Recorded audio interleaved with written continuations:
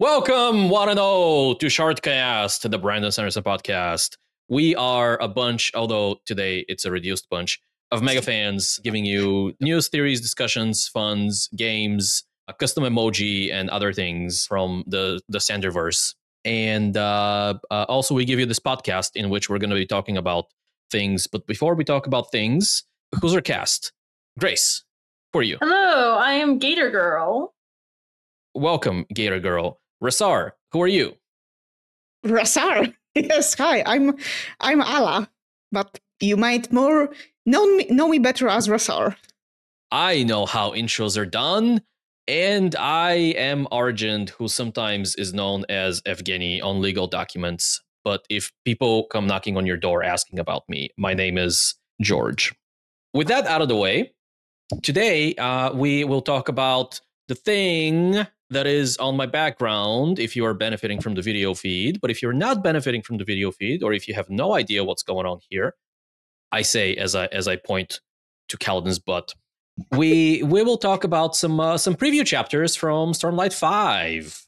At this moment, as of the moment of this recording, we have a few, nothing like super new, although we do have one moderately recent.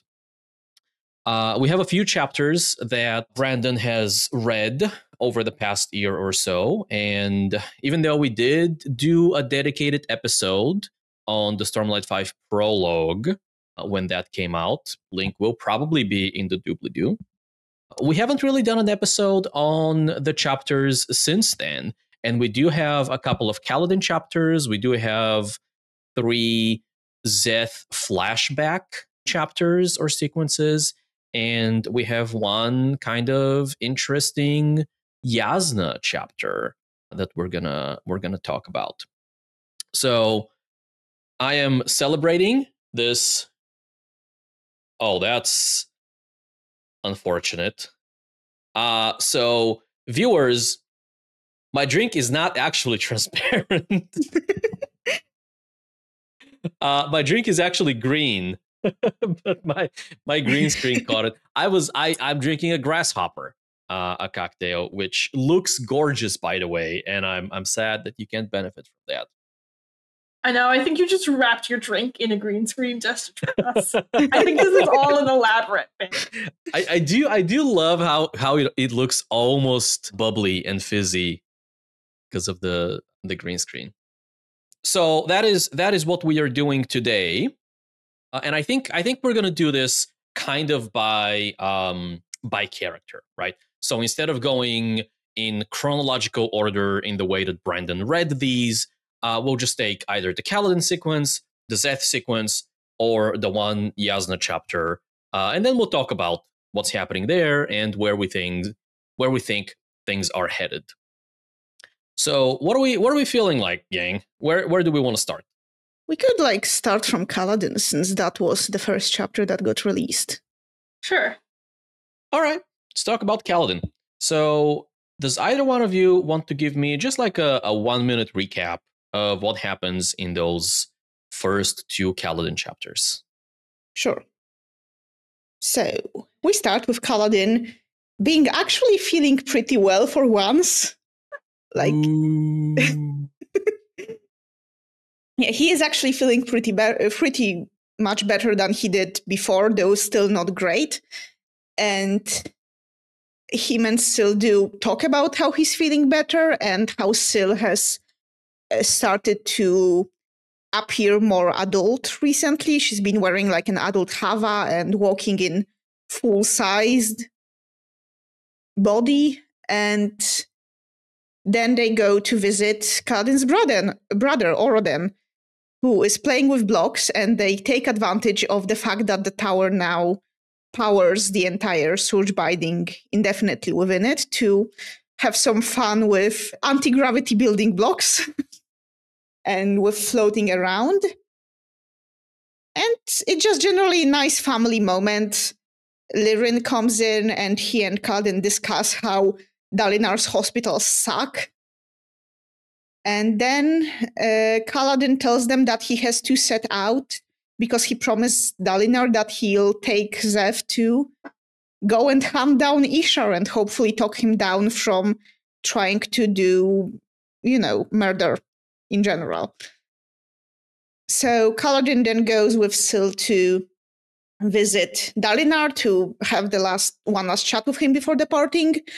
But on the way, he stumbles into Wit, who is, doing Wit things, talking about random stuff, including going on a very long screed against the passions of Phylen.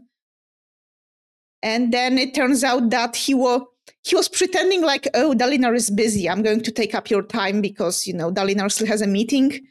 And eventually, when the two of them say their goodbyes, it turns out that Dalinar was the one waiting for Wit to stop talking. And that's where we end the Kaladin chapters. Great. Thoughts? How we feeling about this? Let's talk about, not necessarily in this order, but just as points that we can talk about. We can talk about where Kaladin is in kind of mentally and emotionally and character-wise. And we can also talk about any interesting new reveals or discoveries that these chapters offer to us. Well, I think to start off, the most important detail from this chapter is that when Kaladin first meets Wit, he's actually reading An Accountability of Virtue, which is a romance novel from the Alista interlude. So I have a question for you, Greg. Was it that he was reading Accountability of Virtue, or was he reading the sequel? No, I think he was reading An Accountability of Virtue because it was Wemma was the main character, and the sequel is about her sister. Because the comment he makes is like, oh, like Wemma finally realizes that Vadam is like the right choice. Now let's see how like they mess it up or something like that. Yeah. Okay. In my head, it was 100% the sequel, but both of these options are 100% winners. I hope we'll be getting more like Accountability of Virtue lore in future books. Which is yes. Some people want the in-world Way of Kings or Words of Radiance. No, we want the in-world Accountability of Virtue because that's the true content that we're here for. I'll say that like the opening line of the first chapter, and what is, I presume, going to be the first chapter of the book, because it's the first one that Brandon read, is just a banger, right? It's just, I don't have the chapter pulled up, but I think it was just like, Kaladin was feeling happy. Which is such a simple line, but it's like... It's Kaladin felt good. Oh, Kaladin felt good. It's such a simple line, but it comes with like such a large amount of, it's not baggage, but like background, where if you are going into this book with like knowing everything that happened before and everything Kaladin has been through in the previous books, that line has meaning, right? It carries a weight. And I think it's a great opener. Yeah. Love that. Yeah. We need somewhere to start to tear him down again for the rest of the book. Oh, Grace. You're bad. Why are you bad? I also do like how like Wit just calls out that Kaladin is inventing therapy, and Kaladin is like, what's therapy? What therapy? You'll be the first, Roshar's first therapist. The first what? Yeah. I think, so I'll say that felt a little on the nose. Yeah. For me. Because obviously, like, within the fandom, we've joked a lot about, oh, Kaladin is inventing therapy, right? And there's no reason that Wit wouldn't know that word. Like, he's very well traveled. There are probably worlds out there. I mean, Scadrial probably has therapists at this point. So, like, there's no reason for him to not know that. But the call out in world felt a little on the nose to me. But fortunately, it sounds like Wit thinks that both of them are gonna die, so we won't have any of these weird call outs anymore.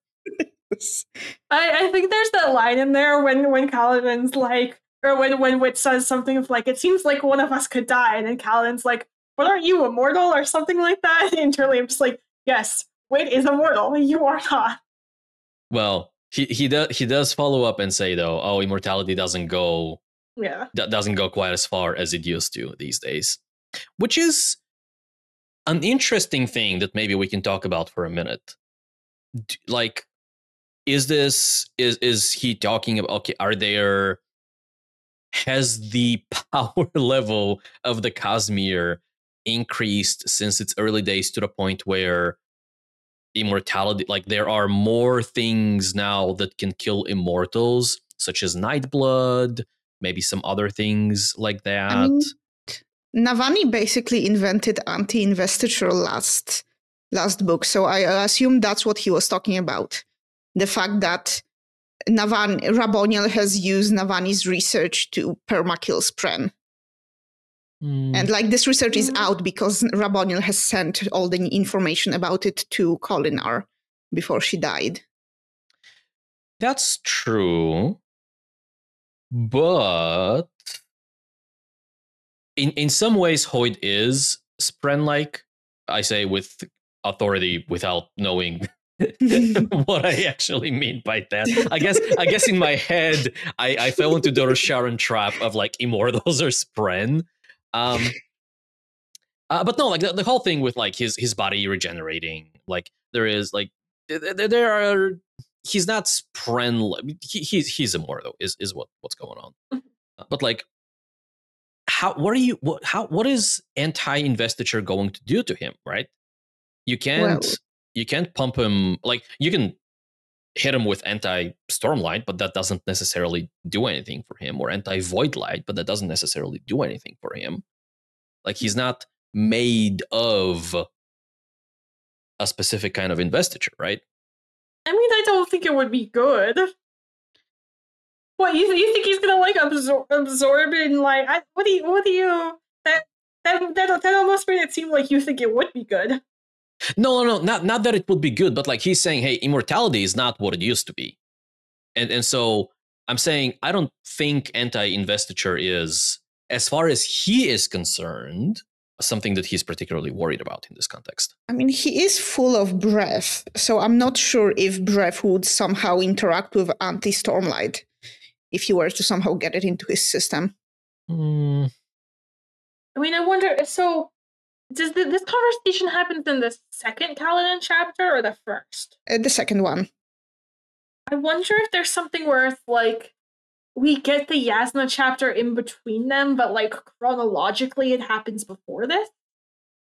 Oh, so you think the Yasna chapter might be like contextualizing? Maybe. I don't know. I don't know what the timeline of when these things happen exactly. It could, like, even if it's not anti-investiture, he could still be talking about those like rasium knives that Moash used to kill Yezrian. I mean, could just be like that asshole Kelsier somehow got immortality. It can't be that great, you know. I thought it was, but right, yeah. He managed to do it. I think it's just, hey, things are more dangerous now than they used to be, right? And anti-investiture would be one of these things, and things like Nightblood would be another. Let's hop back to the first chapter real quick, where we have just a sequence of adorable scenes between Kaladin and Hesina and little baby Orden, and even Lirin to an extent, right? They have Kaladin and Lirin are now in a place where they've reconciled their differences a little bit, but it's been a day, right? Yeah. And so they're like super awkward and they don't know what to do with each other. Whereas the relationship between Kaladin and Hesina is much more naturally like, oh yeah, they clearly love each other and care about each other. Yeah. But amidst all of that, right, we have the casual lore drop that lashings don't seem to run out now that the tower is active.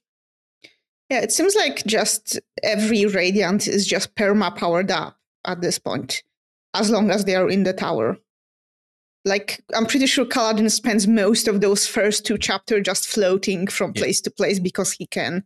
Yeah, I mean, it also seems like Navani has like a weird like when, isn't it like when Sal like senses Navani near, she's like, oh, Navani, gotta go.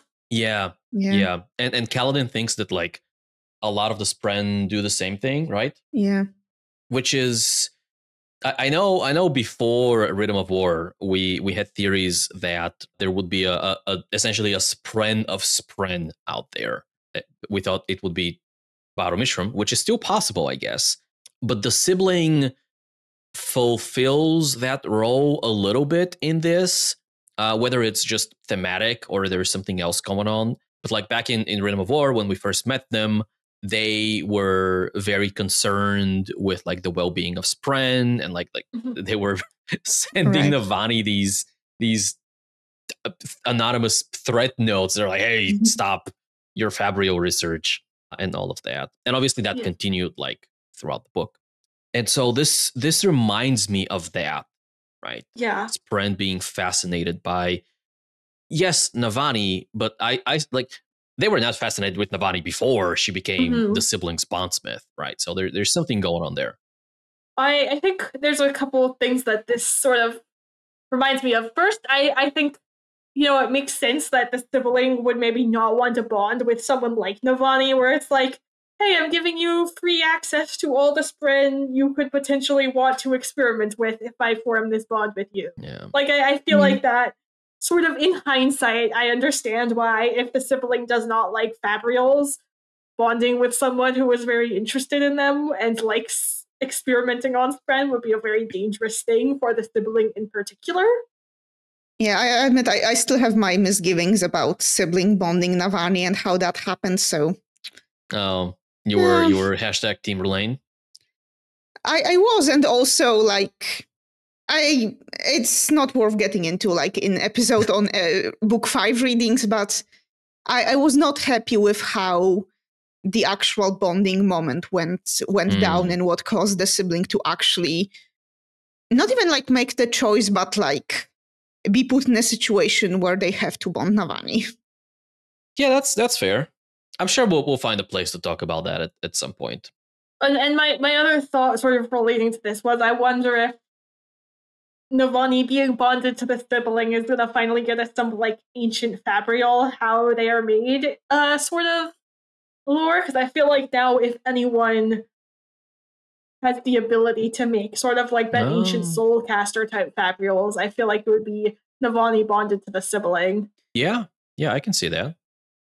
I do wonder about like the interest of Spren in this bond. That is interesting to me. Because Syl is almost like not actually compelled, but it's not some kind of a passing interest. It's something new and unique and exciting and very universal for the Spren. And I don't know what to make of that. Because they are, for example, not interested in Dalinar and the Stormfather in that way. I do feel like I have too little information to speculate on this at this point, but because like maybe it's as simple as like the sibling is constantly pumping out tower light, because Dalinar isn't Mhm. always creating Stormlight. He has to like True. actually focus to do it. And Stormfather only comes to visit once a week. While the sibling is like always there and always creating tower light. Mm. Yeah, they are. That's true. I want to talk about Syl for a moment. Actually. Let's talk about Syl for a moment. Yeah, because it's interesting that apparently, like, since Kaladin has sworn the fourth oath, she's been more human shaped, if that makes sense. Like she's walking around in human proportions, even if she like makes herself shorter than Kaladin for whatever reason. She's also wearing like adult Vorin clothes as opposed to the skirts she used to. Yeah. And she like actively swaps into the uniform when they go to Sedalinar. So And she has done some of this before, right? Mm-hmm. None of this is new necessarily, but it is interesting. And she says that she feels like people are treating her more as a person when she is appearing more like a person. So I didn't think much of this outside of like an internal decision on her part going, hey, yeah, that's people are being weird when I am a tiny little sprite.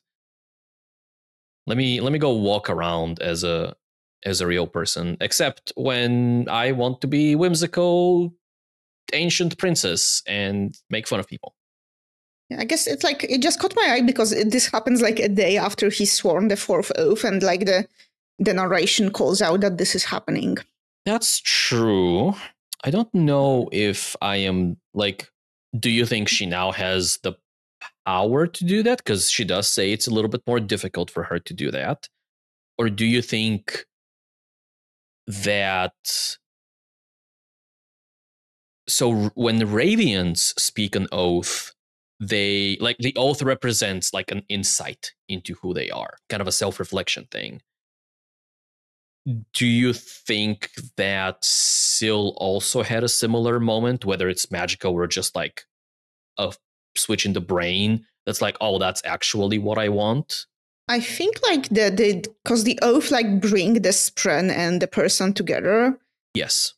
And the last notable moment when we saw Syl like full-sized and narration like pointed that out was when he was Kaladin was swearing his second oath in the Way of Kings, right? When she like tells him that she's an honor spren. Yeah, a little before.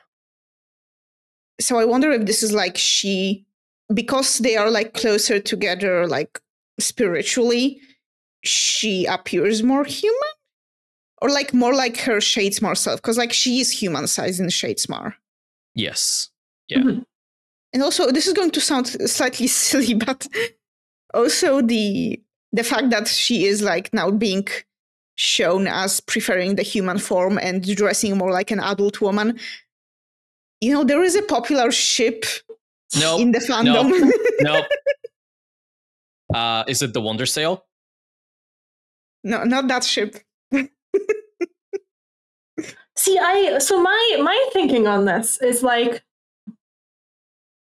when we first see Spren sort of get pulled into the physical realm in the beginning of a bond, they're very like childlike almost, like, and I wonder if this is sort of her almost like becoming sort of the person that she always was. Like, yes, she's like whimsical and like poking fun at people, but I do think like when we look at her actions of like running away to like bond Cal, like there's this deep sense of like responsibility and this deep sense of like wanting to be sort of taken seriously, like when looking at like her relationship with the other honor spren and the Stormfather. And I wonder if sort of what we see is sort of maybe now that she has this bond and now that more of her like mind is anchored in the physical realm, that side of her coming through more. Oh yeah, I can imagine that being true. Yeah. We do also know, and we didn't mention spoiler policy at the beginning of the episode, full Cosmere spoilers, everything. Also, because we are recording this somewhat close to the release of Secret Project 4, no spoilers for Secret Project 4. That is not out yet. But in Tress of the Emerald Sea, when we learn about Luhel bonds, I think either Hoyd or Ulam, but I think it was Hoyd as the narrator, tells us that some bonds trade consciousness for, and he's obviously talking about the Nahel bond, right? For power. And so, like, for a long time, we've known that when Spren, like, the more a Spren gets pulled into the physical realm, the more of its own mind or their own mind they get. And so that could certainly be a factor, right? We have a very hard mechanical reason for, oh, Kaladin and Syl are now level 4. Syl has been pulled even further or has even greater access into like the benefits of the physical realm and just like has access to more of her own mind. Right. Mm-hmm. So tell us about this famous ship you wanted to tell us about. That's not the Wonder Sail, apparently. Well, there are, of course, people who ship Kaladin with Syl because Kaladin is shipped with every single character in the Stormlight archive. That is true. Kaladin, Dalinar. El Primo. Kaladin especially because like Kaladin doesn't really have a love interest in the book. a current one, which is rather unusual for a fantasy protagonist, to be honest. So there is a lot of people who think that Syl is the romantic endgame for Kaladin. So when I was like, Kaladin is noticing that Syl is acting more adult and she's wearing a formal habit, being human-sized, a part of me was wondering if Brandon is like making gestures towards that ship. Setting it up. Yeah. I don't like what you're saying. Mm-hmm. It's not my favorite ship, but it is a ship.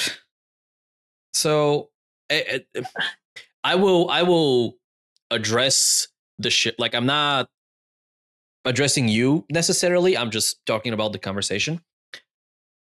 I think I've thought about why Cylodin bothers me. And I think it is because of the way their relationship is written. From Syl, I could maybe see a little bit of like teasing, playfulness, kind of exploring the idea of a relationship. Although even calling it that seems extreme to me. But like at least she's playful about it. She's like acting. She's taking actions towards like being part of this relationship, whatever that relationship looks like, right? Mm-hmm. Kaladin is very passive in all of this, right? He is there being grumpy and broody, and yes, he will sometimes act off of what Syl is doing, but Syl is the initiator in all of this. And like Kaladin almost never, probably until like this chapter, is like being introspective of like of like he doesn't really think of her unless she does something is what I feel like. Right. And he certainly doesn't think romantic things or Stormfather forbid sexual things. I mean, like it is a valid ship. Like it's not one I like, but the fact to go bad for the Syladin shippers for a moment, she still is like the female character that Kaladin has the deepest relationship with. That isn't his mother.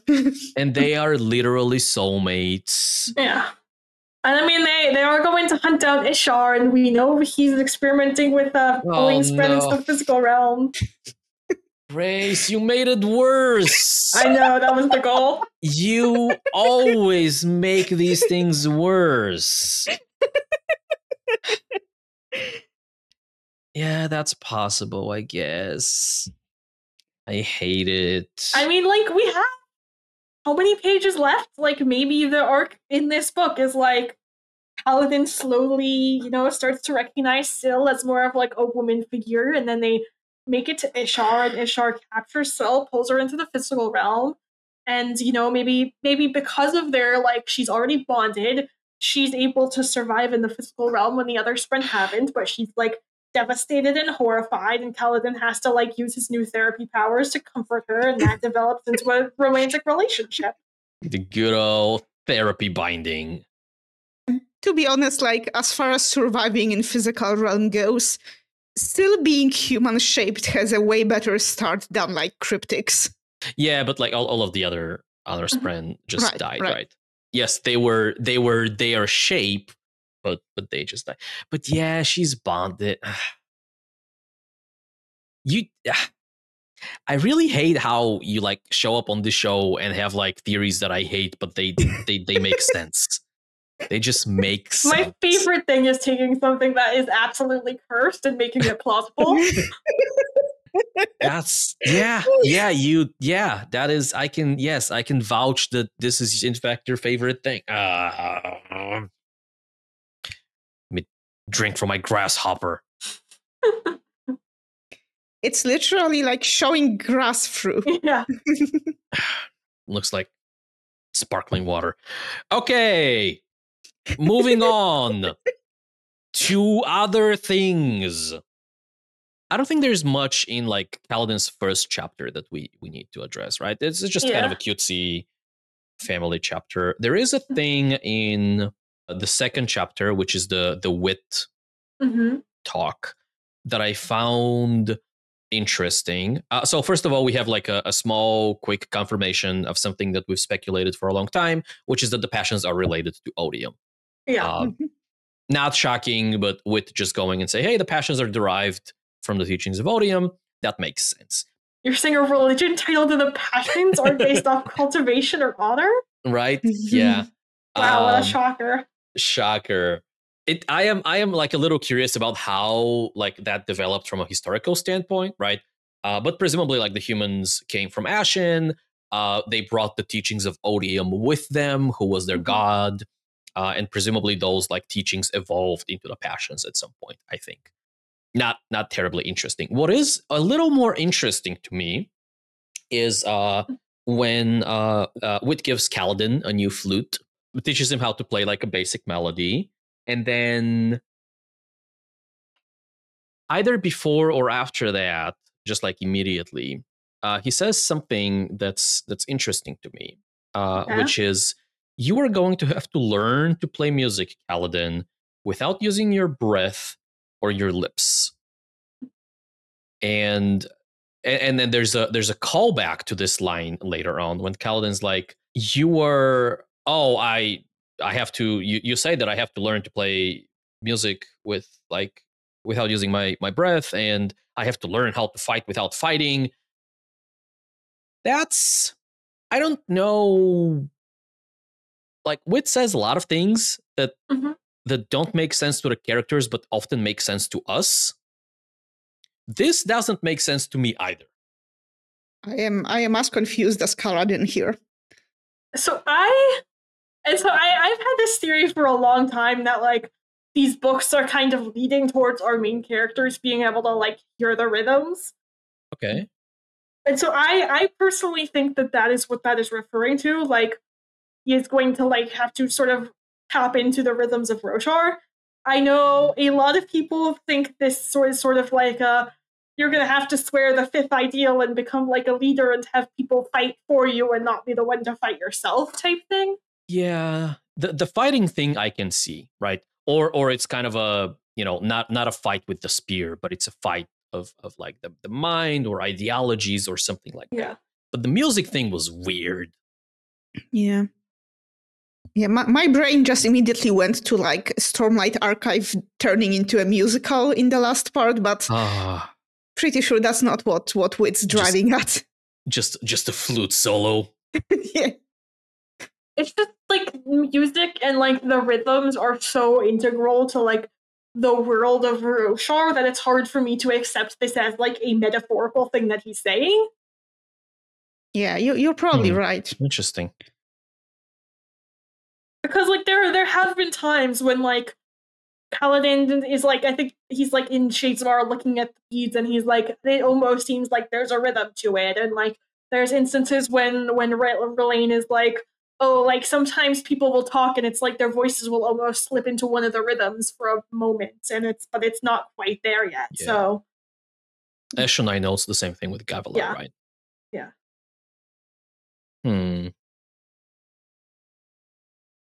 That's interesting. That is interesting. I don't know if I don't feel that here in this chapter, but it's suspicious that the rhythms are coming up in like human context, right? Especially after the last book where we learned, or at least Navani told us, that humans are as much of Roshar as the singers because of how long it's been. So there might be something there. That's interesting. Yeah. Like speaking to rhythms is still like singing with breath and lips. Yeah, but he's talking about, he says playing music specifically, right? Oh, fair enough. Yeah, and like, but the singers are able to connect to a specific rhythm that's just always going without necessarily like singing or speaking anything, which is sort of what I think, like, because anyone can, like, we see it with Navani, anyone can learn a rhythm and like consciously mimic it. I think it's more like tapping into like that sort of innate connection to Roshar and being able to like feel the rhythm without having been taught. That is what's going to happen. That's what Right. this is referring to. Yeah. I'm also reminded of like the word of Brandon we got during the interview where Brandon talked about how the heralds vary in power based on how like in line with Roshar's own investiture they are. Mhm. So that might find a way to tie itself into the rhythms as well in some capacity. I wonder if we'll see the comeback of that old theory that the main characters are going to replace heralds. Oh, they're going to become the heralds. Yeah. I don't. The prologue does kind of set that up, but also like it's Gavilar, and Gavilar is full of creme. Gavilar's full of crap. The Stormfather is being weird. Like the prologue is just. I don't trust anything in the prologue. And I just don't know how that would happen at this point with the duel and the contract. Like, I don't necessarily see a path towards that being the end of this sort of book, personally. That's fair. I want to say that I find this unlikely, and I think I do. But I do have to acknowledge that the last book kind of made a point to kind of inform Dalinar that apparently restoring the Oath Pact is a possibility. And that's always been there in the back of my head. It does feel like a sort of way to end like the midpoint of the series, like slap a bandage on this whole like Oath Pact situation until in the back half we figure out something more permanent. And it would also like it would take our 5 main characters of this front half out of the action, which would let the other 5 who have been more in the background of the plot step into the limelight, as it were. Yeah, it will do that. I don't know. I don't like. I mean, would it be like with Dalinar being, Honor's champion and taking up this duel? Like, would Navani be the one to take up sort of that position in the Oath Pact? I don't know. I just don't think. I think things would have to change pretty drastically between like where we are at the start of the 10 days and where we are at the end of the book for that to happen. Yeah. We also know that the Everstorm just changes things. Like Odium's like, I can't withdraw, I can't like take the fused with me back to Braze. 1, because I can't force them to do things, but 2, because the Everstorm means they don't actually go back to Braze. So like, right. I don't know if you can have a restored Oath Pact in the shape that it was before. Obviously, you can like forge a new Oath Pact, which is just like some kind of magical agreement to do things, right? But it might need to be something different. Right, that's a good point too. Yeah, I'm not sure what to make of it, to be honest. Yeah. So many questions, so few answers. Any more questions we can squeeze out of these 2 chapters? Not necessarily a question, but I do think I kind of hope, and I don't know exactly how much of this there will be, but like I think it would be interesting to see like if Lirin becomes a character in Dalinar's sort of point of views and his arc while Kaladin is away, and sort of that we'll see sort of that relationship develop and how they work together. I'm kind of like hope that sort of happens where like, Dalinar and Lirin still in Urithiru working together while Kaladin's away. Dalinar could definitely use like a character who's negative towards him without being like his son. I'm thinking of Adolin here. Yeah. Oh, I thought you were going to say without being someone who's trying to kill him. I mean, that as well, yes. Generally, Dalinar could use someone who's like providing the opposite viewpoint. And the 2 of them are already on first name basis, apparently. Yeah. I found that hilarious. Yeah. I also just think that like Lirin is like someone who Dalinar like would respect. I think like just knowing Dalinar and knowing who Lirin is, I think once they like spend any amount of time together, Liren's the type of person who, like, in a past life, Daladar would be, "You're my medic now. Come with me." Yeah. Yeah. Were we in Dalinar's POV when he met Lirin on the board of the fourth bridge? I'm not sure, to be honest. I could not tell you. Because I know they met, and whoever's POV we were in was like, oh yeah, okay, this person looks nothing like Kaladin, but I get where Kaladin gets all of his traits from. I think it might have been Navani, but I'm not really sure. It was one of those two. I just don't remember which one it was. But yeah, I would love like a small like buddy comedy of like with Kaladin's two dads. Yeah, it's Navani. Okay, all right, yeah. And also, I feel like Liren could potentially be like a good mentor for Renarin if you learning to use some of his healing powers and more of a get some more of that surgical background. I don't know. I just feel like there is some potential there with Liren meeting the Kolins, sort of staying in Erythru while Kaladin's away. I would certainly love to see Liren interact with more of the characters that we have like experienced through Kaladin's eyes. Mm-hmm. Hey, maybe the like through line for interludes is gonna be Liren this time around. Just every interlude is just him complaining about another Colin family member.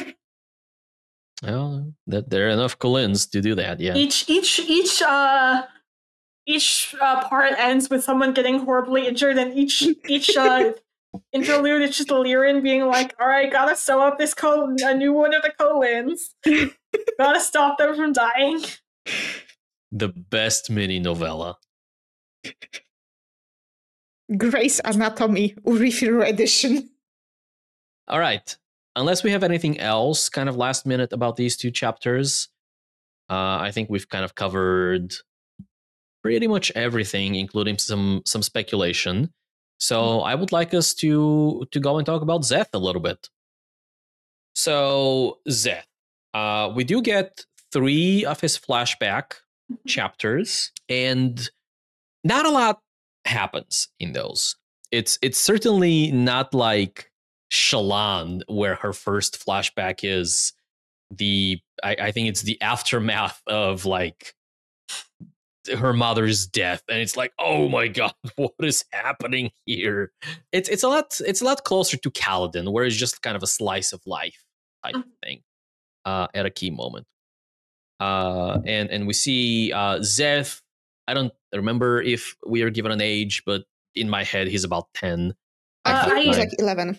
It says 11. And I was going to say, I think it might even be a similar age to Kaladin, which is an interesting parallel. Sure. Okay. But he's a young boy, and he is dancing to the music of the wind and to the music of his sister Ilid, who is older than him. And we just kind of get a slice into Shinovar culture and how they have sheep because they're shepherds. And we learn about the best character in the Stormlight archive, which is Molly, the blind sheep, who is just the best.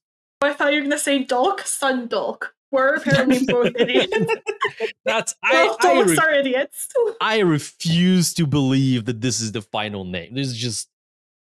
I really hope it is. It's probably is. But anyway, he's like dancing because it's a thing that he's good at, and he likes like improving himself. I think we find a lot of, I guess this is veering off of a recap, but like I think we see a lot of like adult Szeth in this 11-year-old child in many ways. But they're passing the time, and they find a stone. And stones are rare and holy in Shinovar. And so they're like, well, we can't touch that. Let's call mom and dad, see what they think. And they're like, well, we don't want the stone here because the Shin leadership might kick us out because they might say the land is too holy. And so what we're gonna do is we're gonna move the stone somewhere else. And the decision is left to Szeth, who ultimately decides to go with this plan. And as he's kind of struggling with his inner demons of having potentially disobeyed a rule, dear old future Skybreaker, they hear horns signaling or denoting that raiders from Stonewalker Raiders have come to raid their lands, like they sometimes do. And so they gather their sheep and they go and like hide kind of in the mountains in a ravine somewhere with like all of the other shepherds from the region. And we get a little bit more exposition into Shin culture while Zeth cooks. And he gets like very upset that the cook is like, no, I Oh, need the yeah. more. He's like, I used the exact amount you told me to. How is it not perfect? Yep. And then the farmer's like, oh, this has too much pepper. You can't win that one, Zeth. You just can't win that one. But the chapter ends with him and his sister realizing that a few of their sheep are missing, and one of those sheep is the best character in the Stormlight Archive, Molly, the blind sheep. And he's like, I need to go and find her. And so he goes back to kind of their homestead, which is closer away from the hiding space and closer to where the raiders are. And that's what happens with Zeth. Any thoughts? I think the series of chapters is going to this like series of events is going to end with Zeth killing someone. I think that's how he's going to get started on like training with the short blade. He's going to kill one of the raiders like in self-defense because like he went too close to the raiders, and that's why he gets like taken away to become a short bearer. Well, old blade bearer. I think they say in like Rhythm of War that his whole family is like, right? Isn't given to the honor blades, Mhm. right? Yeah. So I could see that happening like at the end of this series. And we also like when he runs into Ishar in the last book, Zeth says something to the effect of, "Oh, my father would never give this blade back to you." I don't know whether he says that or he thinks that, but the implication for me has been that Naturo has been the keeper, the servant of, is what they say, of Ishar's blade. That's just like interesting because like the thing we learn in those first two chapters is that Zev is like the most pious member of his family. Yeah. I thought it was interesting because when his mother is like, it doesn't count as touching if I'm wearing gloves, and that kind of reminded me of like the way, you know, lower class Warren women in like Aletka are like, if I'm wearing a glove, my hand is still covered, but I can do everything with it that I can do with my men can do. Yeah. So these raiders are like very interesting to me because like looking at the map of Roshar, there are basically like 3 countries that they could be coming from. If you're curious, they're Alm, Liafor, and Steen, which are countries that have like 0 plot relevance. Liafor is where all the like fashion folios come from. Steen exists. And Alm is actually where Nikli from Edge Dancer claims he is. Not from Edge Dancer, from Wanderer Sail, the other famous ship, Dawnshard, where Nikli claims he is from. Yeah. And they need some kind of like harbor to shelter in during high storms. I mean, if they're from nearby, it's probably, you know, they can just wait for a high storm to pass and then. Also, like this far in the west, high storms are, you know, normal storms essentially. So they're not as much of a danger. Yeah. Plus, there is like, because like Shinovar is between 2 mountain ranges, so there is the other range to protect them. Yeah, like they like Stonewalkers pretty much have to approach from the sea, I think, because like trying to invade through the mountains is probably just suicide. Yeah, not to mention probably impossible. I mean, I'm sure there are like passes and stuff, right? But that's a death trap. Right. Now that Kaladin has a flute, do you think we'll see Kaladin playing the flute and Seth dancing along on their Right? little journey. Oh, I cute. thought about this parallel. I think it feels intentional. Well, so first of all, Kaladin's going to be complete garbage at the flute, Yeah. right?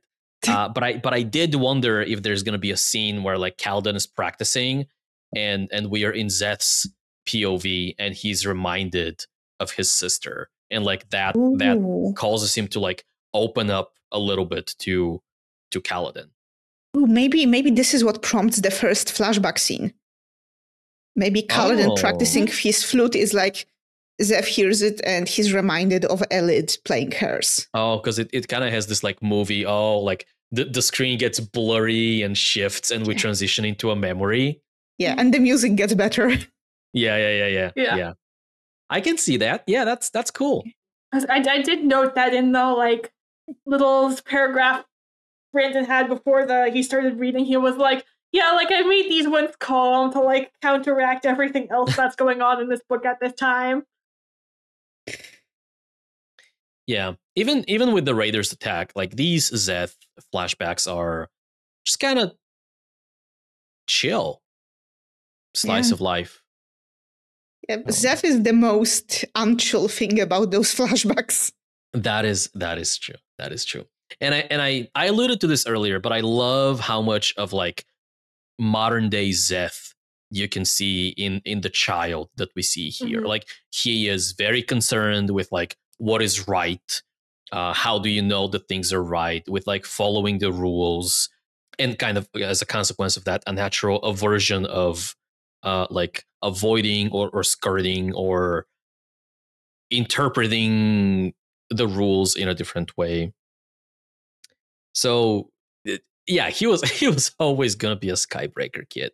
In fact, it makes me wonder. So we know that, and I don't remember where we learned that, but we know that like Zeth used to hear a voice. I think it's when he gets Nightblood, or in one of his interactions with Nightblood, he's like there was a voice like yours back in my childhood, right? Which I've always assumed means that he bonded a Spren, or a Spren was like at least interested in like following him around and bonding with him. And he looks like a lot like a Skybreaker here. I do wonder if it was like some high Spren even back then. You know, Yeah. my only issue with that, because like that would be cool, but my one issue with that is that it seems like all the high Sprens are basically following Nail and bonding whoever like Nail tells them to, though it could be some sort of rogue high Spren. Yeah. Though it seems rather against their nature to go rogue. Yeah, but Seal did. I mean, Syl isn't a high Spren. Yeah, but it's True. I mean, it's not impossible that like True. But like her entire society, like Ivory, right? All the Inkspren are very much anti-human, and Ivory was like, "No, I'll go bond one." Yeah. Oh, you know, that could make like for a cool scene of like, because Zeph's current Spren is the one that like Nail, you know, that's hanging out with Nail and the official Skybreakers. So it could be an interesting scene of like Zeph meeting his old would-be Spren again. Yeah. And it would be a weird moment too, definitely. Just running into your ex. Yeah. Though I'm also actually thinking, because like I'm thinking about a lot of things this episode.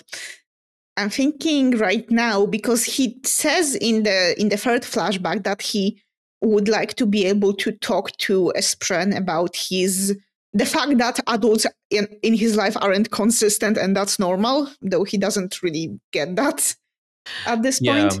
And that's in the context of like, well, how do you know what is right and what is wrong, right? And the farmer tells him, well, the Spren teaches, like it's the Spren's teachings, right? And the stone shamans interpret those teachings and tell us how to live our lives. But ultimately, they seem to believe that the ultimate source of truth in the world are the Spren. Mm-hmm. Yeah. Which actually kind of nicely parallels this the thing from the prologue where Stormfather has apparently convinced Gavilar that Spren can't lie. Yeah.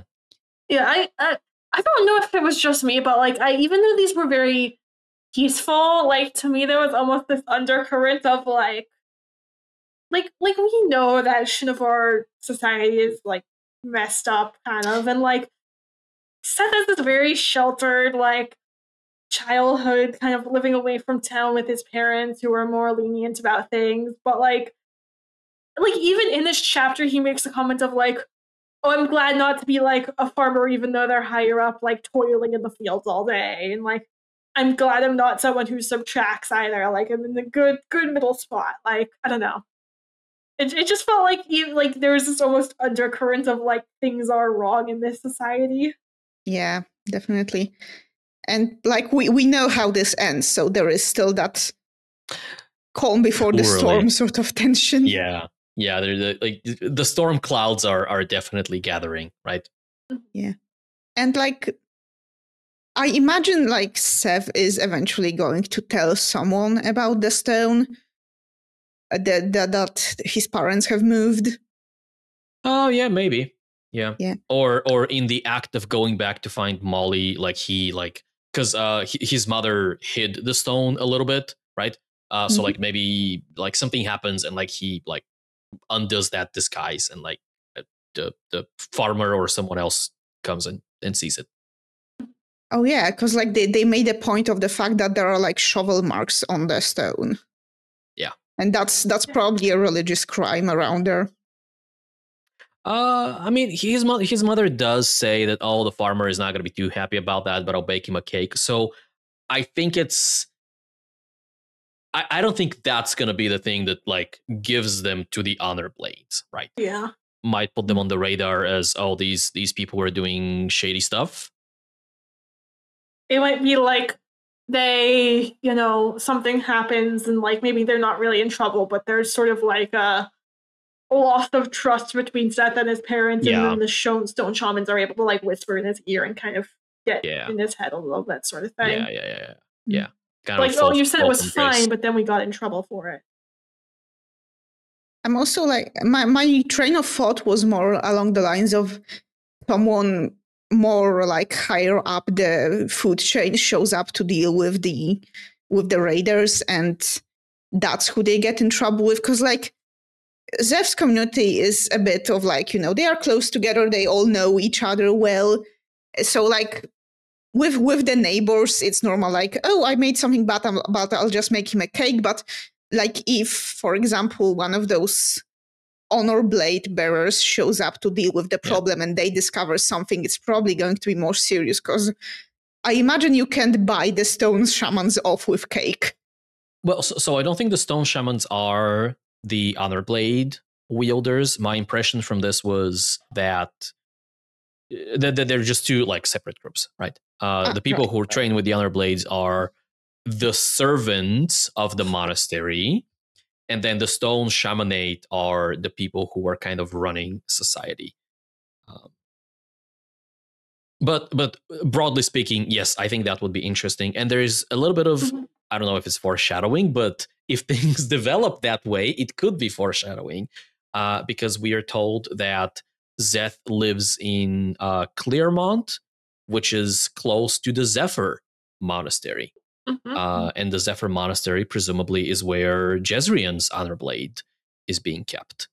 And then he and his sister, I think, have a brief conversation of, the soldiers are going to deal with the raiders, and one of them brings up the subject of, but like the servant might go and like, or I wonder how, like what the servant would do to like deal with. So like, I think there's the possibility that if the danger is big enough, one or more of the servants will like go out of their monasteries and like subtract. Yeah. I mean, I think if a servant is called, like that's like a leave no witnesses situation. Yeah. Because they're even like Zeth at least is afraid to speak of what the honor blades can do out in the open, right? He's having a conversation with his sister, and he's like, oh, she can, or she's like, oh, she can fly, and then he's like, And oh nope, we don't talk about that out in the open. Yeah. Yeah. I was also thinking, like, if there's, like, if the Zephyr Monastery just has, like, Jezreel's honor blade and no one else's, I wonder if, like, there's gonna be a moment when his family is taken and they're all, like, separated to go to, like, where the different honor blades are. Oh, yeah. I don't I know, could like, see that. I'm just thinking also, like, that's like really sad, like, if they get separated and Zeth is still really young and, like, with his own personality, he would be so easily manipulated, which, like, to be like, your only job is to follow our rules now, which is kind Yeah. of where he's at when we see him in the way of things. Yeah, you can. I think it would be difficult timeline wise to do this early, Mm-hmm. but you can definitely see echoes of this child in like kind of the truthless mentality. Yeah. It's interesting to me that Seth like grew up like this, whereas his entire rest of the family is a lot more lax about it. More chill. Yeah. I Yeah. mean, some children are, True. children sometimes fixate on things, right? And sometimes that passes, sometimes it doesn't. I'm just so curious to see, like, how the rest of his family would react to being, like, taken for the honor blades if they're not as, rule following. Like if Seth is taken for the honor blades, he's like, yeah, no, this is right. I'm gonna do what I'm told. Like, not question it. But, like, for someone who's already an adult who already doesn't care as much about the rules, how they would react to that and how Yeah. they'd be treated in comparison. Yeah. There's a world where they like try to break him out or something. I don't think the story's headed that way, but I think there's a version where they're like, oh no, we need to save him, and he just refuses to go. Ooh, that would be quite a crunchy chapter. Yeah. Or even, like, having met his father. Like, I don't remember the exact passage if, like, Ishtar confirms that he killed Death's father for the blade, but, like, how much is Death's perception of, like, oh, my father would never give you that is actually correct? Oh yeah. If Ishtar was able to promise him, like, I don't know if, like Death would never give up his blade, but, like, would Naturo feel the same way if Ishtar was like, I can, like, give you freedom, I can give you your family, I can give you, I don't know what exactly what he would want. I think Ishar says that Neturo thanked him, which is interesting. Yeah, so the exact passage is, so Zeph is like, my father's sword, where did you get it? What have you done to my father? And later, like, my people were not going to return your weapons to you. You lie if you say my father gave you that blade. And then Ishar says, your father was barely a man when I found him. The Shin had accepted the unmade, tried to make gods of them. I saved them, and your father did give me this blade. He thanked me for letting him die. Well, there's this ominous purple thing in my background, which is a concept piece for Stormlight 5.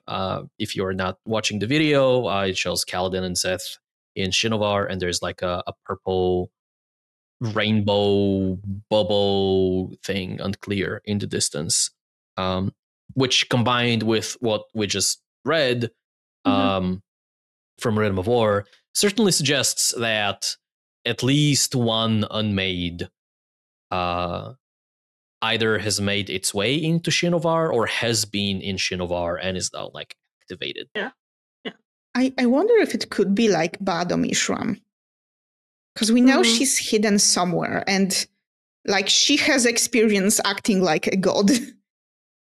And it would be a way to like bring these two like plot lines together.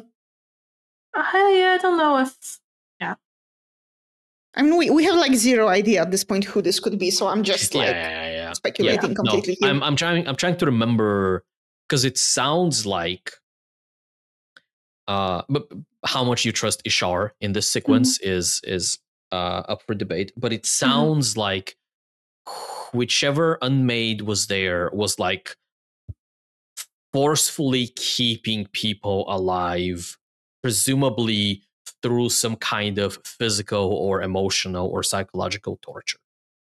I mean, and that's why Naturo allegedly thanked Ishar for letting him die. I mean, my money's on Diagonarthus. Yes, Blackfisher. Yeah, he's like one of because like he's like the one unmade that hasn't made any presence in the story at the moment. I think is he? Yeah. Because like but it's also, I don't know, like the whole like the Blackfisher holds my sorrow and consumes it. I don't know. That feels like it could be like a Shin thing. I was like, I'm looking at like the list of all the unmade to. I mean, it's the Dust Mother, right? I think we know those are the only two that we know nothing about at this point in the present day. Yeah, off the top of my head. Diagonarthus was allegedly involved in the destruction of Amia, which is a question mark as well.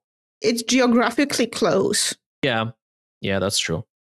I mean, I personally, until it comes out, I also like to believe that it's Ashurmarn again, and like the Shin just have a giant like orgy going on, because I think that's a fun concept.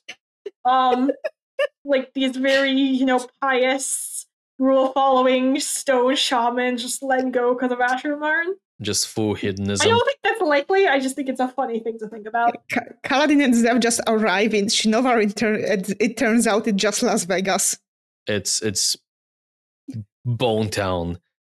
I like that my brain went into infinite, unending torture that you need to die to be saved from, and you were like, they just sex all the time, just nonstop. We saw Ashurmarn. That's not necessarily mutually exclusive with what we saw in the Light and Kolinar. Yeah, that's true actually. Yeah. No, but I'm all for Diagonarthus. I've been low key just like hyped for Diagonarthus to show up. This is your Bado Mishram. It's not quite that level. It's not quite that level. My Bado Mishram are others' purposes. I see. But Diagonarthus. Yeah, gimme. I'm actually wondering if we're going to see Elid in the present day plot. I hope so. Like this is because how old is Zephyr? He's like 37, isn't he? In the mid-30s, yeah.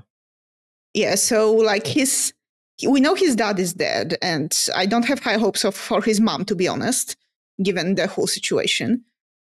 So, but I do wonder if we're going to see Elid in the present day times. I hope so. I really hope so. I think she would be a fun character in its own right, and also a character to like interact with Zeth, right? Someone from his past, and someone that he was close to. And like, if we need like a character to tell us what's going on in Shinovar, she's already been introduced. Yeah. I mean, it like it might be too obvious and easy of a thing to do, but like Zeth and Kaladin go to Shinovar, and like they find signs of trouble somewhere, and they're like, okay, let's go investigate, and they run into Enid. And she's like, okay, let me give you a recap of what's been happening here. Oh, or potentially the stone shamans send her to fight them if they're not wanted in Shinovar. And she has an honor blade. Maybe. I don't know if they would. I mean, things could have changed since then, but my impression is that they don't just send the servants out there. Yeah. But to reclaim an honor blade. Yeah, but he doesn't. Does Seth still have his? Sorry, it's been. Oh no, yeah, it was taken a while ago. Yeah, Moash has it now. But like, do the stone shamans know about this fact? Like, for all they know, it could be just they can see that Steph is here and he can fly, and he has some sort of sword with him, and unless they send someone to check personally. Like, it's probably the easiest to assume that if the man you send out with a sword that lets you fly comes back with a sword and the ability to fly. Fair. That's fair.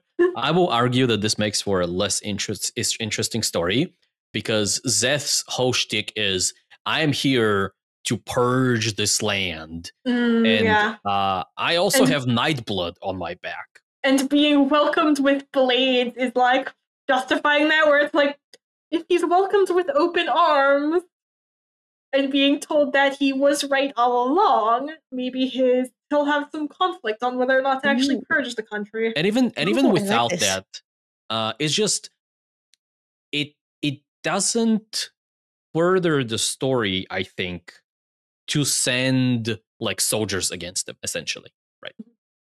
At the very best, it delivers another honor blade in his hands or whatever.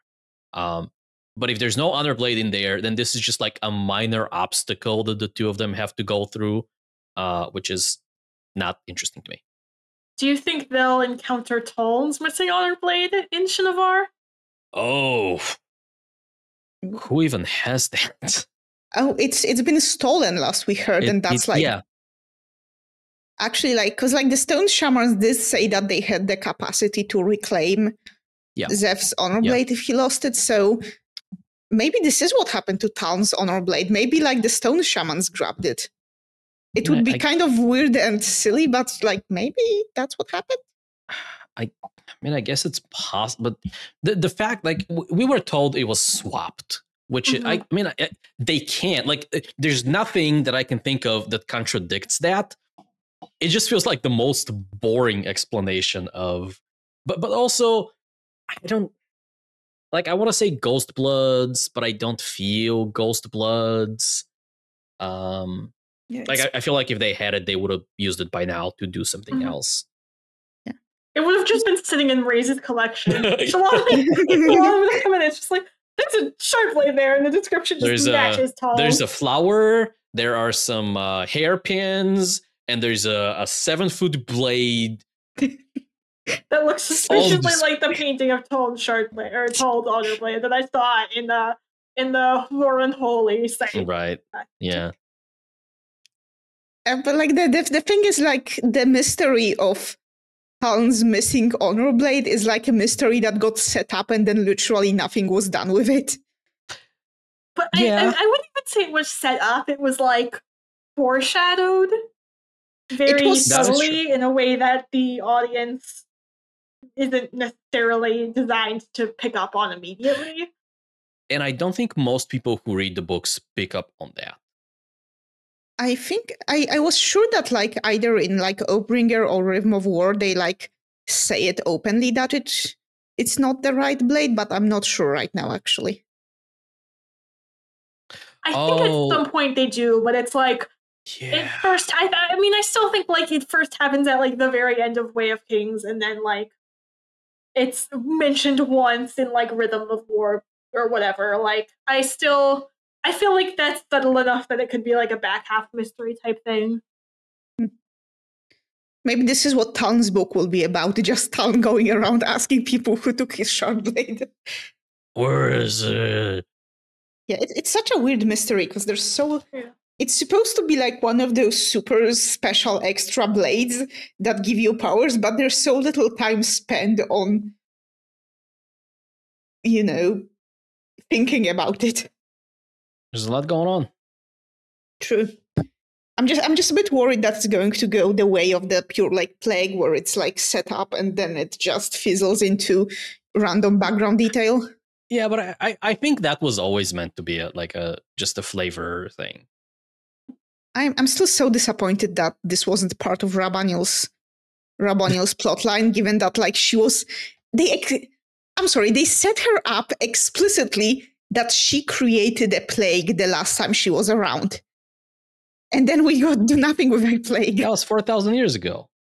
And it didn't work. Like, it went out and it didn't, like, it killed a bunch of people, but, like, it didn't do what it was supposed to. Mm-hmm. Okay, it's just one of my long-standing disappointments with Rhythm of War. Fair. I do wanna briefly mention that I like the idea of a splash in Shin culture. Hmm. The fact that they are dressing in like whites and grays and like these plain clothes, and then they all have like this splash of color to them. And the higher your station is, the bigger your splash is. I think that's cool.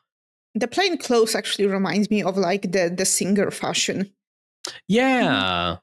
Yeah, where they dress, although they don't stick with like whites and grays and stuff like that. They stick with like muted colors to accentuate the coloration of their skin Yeah, patterns. but like Yeah. I could see like both those like clothing styles developing from the same source. Yeah, maybe. Yeah. I think they serve different purposes. So Yeah. I don't buy that, but it's possible. Because That's for the fair. Shin, it's like a matter of modesty, right? Right. Hey, I have this plain thing, and then vibrancy. I like that Zeth's splash is like a bright red scarf, which is kind of a cool visual. A girl who looked up almost. Yeah, Ooh, isn't That like it? the girl who looked up is just like Ooh. Zeth reimagined. And actually, like I know this sort of was a joke, but actually, like I feel like thematically, his arc more than anyone does match that story. Okay, so the girl goes around and is like, "Why is there a wall?" And none of the people are acknowledging the presence of the wall. There are parallels here, right? Yeah. And like more drawn out. Like he's like, hey, this friend told me like this friend talked to me, like he's labeled truthless, he's sent out to the world, and then he like learns that the Shin and being truthless was the lie all along, sort of. And that's when like the girl who looks up comes back and realizes that her people were the monsters. Well, so she does that halfway through the journey, right? She goes up on the wall and is like, "Oh, there are spikes on the inside. This wall is meant to keep people in," which we for a long time have recognized as a parallel for or a metaphor for the history of Roshar, right? Yeah. The humans come in and they're given this land and told, "Hey, you stay here. This is your land." So that has always been the case. It's interesting now that you bring that up. It's interesting to consider the second half of the story in which the girl comes back with God's light and also brings the storms with her. Yeah, Kaladin, son of Tenavast. God's light, God's child, the light of his life. God damn it, Grace. Okay, but does that imply that the Kaladin and Zev going to Shinovar is going to somehow wreck the mountains that protect Shinovar? Because that would be quite a grand and dramatic finale to their side of the plot. People want Roshar to be destroyed. I always think that's too big, but like a little terraforming. We could have a little ruined mountain range. Knock out Shinovar, the one part of Roshar that's still Earth-like. Make it like the rest of the planet. Yeah, I don't know if there's anything that's gonna happen to the mountains. If anything, maybe like the storms become more dangerous. Mm-hmm. I mean, I'm not here saying like Zeth is the girl who lucked up. His story will match it exactly. I just think it's interesting that like, thematically, I think of our main characters, his story in some ways matches that the best. And now we see him with a red scarf. Yeah, I mean, you're not necessarily wrong. I think that's an interesting thing to like consider and keep in mind as we learn more about his backstory in these flashbacks. God's light can also be like he brings the Spren back. Because we are told that Spren are like originally we thought there were no Spren in Shinovar from Risen, but that's wrong. They're just very rare. Yeah. So maybe they come back for some reason. okay, maybe to my prior theory that this could be Bado Mishram, it does have like connection with the Void Sprint, so maybe they bring, if Bado Mishram like takes up permanent residence in Shinovar, maybe the Void Sprint just congregate there. That would have, I don't like it, but that would have a kind of a cool parallel with the history of Roshar, where humans as the Void Bringers start off in Shinovar and then they expand out. And now we are in a place where the humans have expanded out and they're no longer considered to be the Void Bringers. What if we repeat that cycle again? We start off in Shinovar with the true Void Bringers, like Odium's forces and whatever, and that serves as a staging ground for them to like take over the rest of the world. I guess that doesn't fully work because they've already taken over a bunch of kingdoms, but I admit my thought process didn't really go that far. Well, I, like a farmer, like to add. I don't know if I have any more interesting things to say about Zeth's stuff. There's like minor cultural things that I thought were interesting, like when they talk about raiders, the raiders, Illid is like they think nothing of a stone. They don't feel or commune with them. They ignore the spren. I don't know how cultural that is and how or how like factual it is. Like do the Shin actually commune with the spren in some way? I don't think so. I think if anyone speaks with the spren, it is the stone shamans. But I'm skeptical that even they do. Yeah, like Zev did say that like he has seen Spren 3 times in his life at the time, and that was like so brief he didn't have enough time to stop being surprised. Yeah. But if we have nothing else, we can go and talk about the final preview chapter that we have on the menu today, and it's Yasna. So for this one, Yasna is sort of laying in bed next to Hoyd, and she's like, she does not like the bed. She's like, this is so uncomfortable. It's like too soft. I'm just like thinking it's the mattress. And she's thinking about like the ways that Hoyd has, lied to her, and she's been like told him to like, stop making wordplay, and then he like wouldn't. He just made it like more obscure so she wouldn't notice, and how she's like super unhappy and doesn't feel she can trust him. And also about how like they're not really connecting like physically or emotionally the way either one of them wants. And then Hoyd, who is apparently like can visit other worlds while he's asleep, wakes up and like absolutely panicked. And Yasna's like, what's going on? Tell me. And Hoyd starts, writing, and then eventually he's like, I was making a note of my memories, keeping track of like going through them, seeing which ones were important, which ones I could get rid of, and I realized that I have 3 minutes and 3.5 basically minutes of time missing from when I was talking to Odium, and that he somehow got the better of me and then took that and made me think that I got the better of him. And there is something very, very wrong here, because that is not like something Race would do. And then they go off to, I think, talk to Dalinar, right? At the end? Well, or something. Notably, we are told that Adolin and Shallan have returned, right? Or there's a message. That part was redacted. It's notably redacted so that to keep the mystery alive of what they returned to say.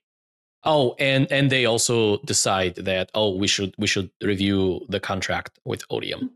Yeah. Because maybe we missed something. Yeah.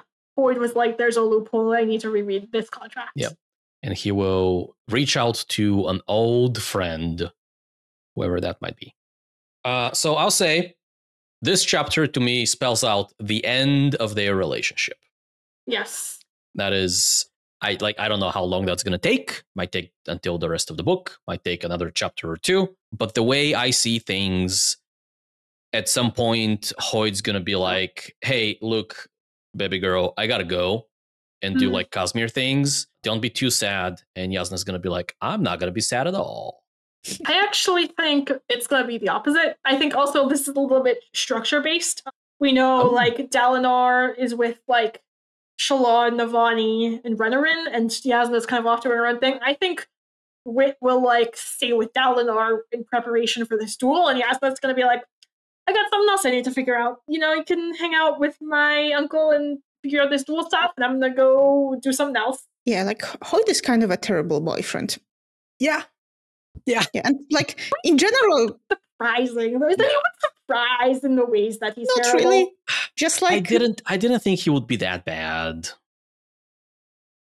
yeah, like and generally, like Yasna has a poor luck with Yasna's love life is just terrible across what Brandon has written. Because like in Way of King's Prime, she dates Taln, and then in Way of King's Prime, spoilers for that by the way, Taln just dies or seemingly dies at the end there. And now here she's dating Hoyt, and this is like a terrible relationship that's clearly dying. Look, girl has a type, and the type is immortals. I do so. I've been thinking about this a lot, as I am wont to do. I think about Yasna a lot, and I agree that Hoyd is just a bad partner. Like they're clearly not communicating well enough. They're not meeting each other's expectations for one reason or another. They're a bad pairing. Their needs are very different. I think there is a little bit of this that is excusable. And I say that because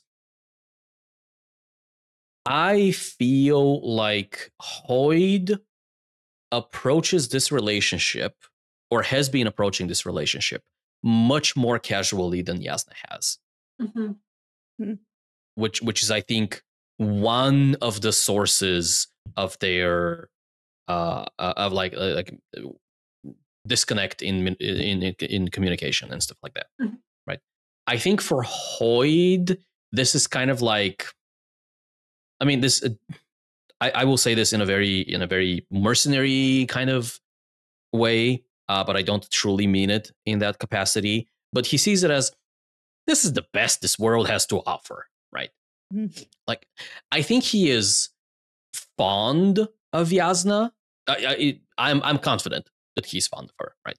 But he's not like in love with her. And I don't think she is in love with him either, but I think she finds him fascinating and interesting in a way that nothing and no one else on her world has been. Yeah, and so she's a lot more invested in this relationship than he ever was. For him, this is a fling. This is, in the span life of an immortal, this is a one night stand, and for her, it's a partnership. Yeah. So yeah, it does, like, it is like the lack of communication that's killing this relationship, because they clearly have different ideas of what this relationship is supposed to be. So I think they are communicating. I just don't think that, like, I think they are trying to communicate. Like, I don't think Yasna has kept quiet about what she wants, and I just don't think that communication is like doing the thing that it's supposed to. Yeah.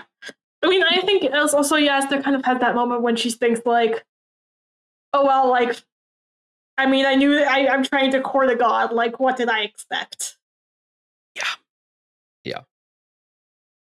Yeah, and like Hoyt doesn't seem to be responding to what, like, she is telling him like what she doesn't like about what he's doing, but he, instead of like him actually taking this to heart, he's just doubling down and making this more like harder to notice. Yeah, and that's the other side of this, right? He is, for him, this is so casual. Like when Yasna's like, hey, heart to heart, what you are doing here is you are shutting me down, or shutting me out of like important conversations and information that I would like to know. Like, you're being too frivolous. Just, can you like be serious and like keep me in the loop and stuff like that? And he's like, yeah. I'll do that. I'll listen to you. I'll meet your needs. And then all he does is like makes it more difficult for her to realize that he's still playing the same games. Yep. Which to him is like, oh, that's fun because I like playing games. And so I like the challenge of figuring out that someone else is playing a game. Like, to him, that's fun and exciting and interesting and what he would want. And he's not realizing that Yasna is not like that. Yeah. Hoyd, I think it needs like a Catwoman figure if he wants a like long-term relationship, like a kind of like What?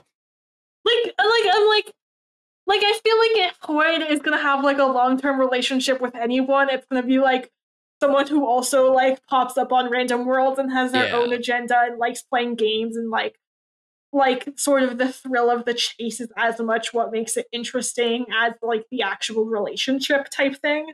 Yeah. And that's not who Yasna is. Yeah. No. Kind of someone that he like runs into here and there, or like they do a job together or a project together, and then they like have hot steamy connection, and then they go off their separate ways, and then they run into each other again, right? Something like that. Mm. Someone who enjoys trying to get the better of him as much as he enjoys trying to get the better of them. Very much a Loki kind of figure, right? Hoyd, that's the thing, right? Hoyd is Loki, and the partner he needs is female Loki. It's a bit of a pity that we don't really have another World Hopper character like that. It's like, do we? Because like all the other Kelsier, consider Kelsier though. But think about it. Okay, but like Hoyd Kelsier ship is totally a thing. I'm sure it is. Oh yeah, it is. It absolutely is. It has to be. Yeah. I mean, I'm sure there are. I'm sure there are people from Yolen like re-shattering like the same age that are not vessels that are still hopping around. Not vessels, not dragons, I should say. Yeah. And like actually, like speaking of like Hoyd and his like relationship stuff, like in general, it seems that he has trouble being open and honest with people he gets closer to, weirdly. Like, cause like he's friendly enough with like Kaladin and Shallan, but like when someone like gets closer to the real Hoyd, then that relationship just plummets. Like, so Hoyd and Yasna's terrible love life aside, there is other stuff happening in this chapter actually. Yeah, it is. I have a very mixed opinion of like Hoyd waking up and like just doing a showy display of powers real quick, because that's like, first of all, super fan servicey. Like, as a fan of just the Cosmere in general, Hoyd rapidly cycling through multiple magic systems that he has access to is just flat cool. Like, that's no questions asked. This is, yep, I want that. Give me more of that. But in the context of the scene, I have a little bit of a hard time seeing it as anything but fan servicey. Well, my take on this was like he was trying to figure out like he's missing something, and my understanding was that he was trying to check if he hasn't lost any of his magic systems. I'll have to think about that some more, because my impression was that he knew he was missing a memory, and he went and like wanted to find out how much and where or when. My take on that was that like he knew he was missing something, and like he went through like to quickly make sure that something he was missing wasn't like, say, allomancy or whatever else he has there. Yeah, but I think he started writing like that table from the start, which I assumed was like essentially a calendar. I mean, my theory, and this I don't know if this like checks out mechanically, but my theory is that he was sort of like pushing away as much as he could of like the sort of excess unnecessary investiture. So all he has to deal with is like, these are the bits of investiture I use to expand my soul, and like for this brief period of time, I don't have anything else in me that would be like clouding that. Yeah, but why steel push? Like, Allomancy doesn't keep any investiture in your body. And as far as we know, neither does Sand Mastery, right? Mm. And then like his awakened clothes wriggle a little bit. Like that's completely external to him. I mean, it could have been like he realizes that he has lost memories and is trying to see like, in these 3 minutes I've lost, has someone taken away one of my powers? Yeah, I mean, and it doesn't even have to be like, I don't know, maybe it was like something that he was doing to like check on his memories had a similar effect to like Duralumin, and I mean there could be mechanical reasons going on underneath. I don't really know.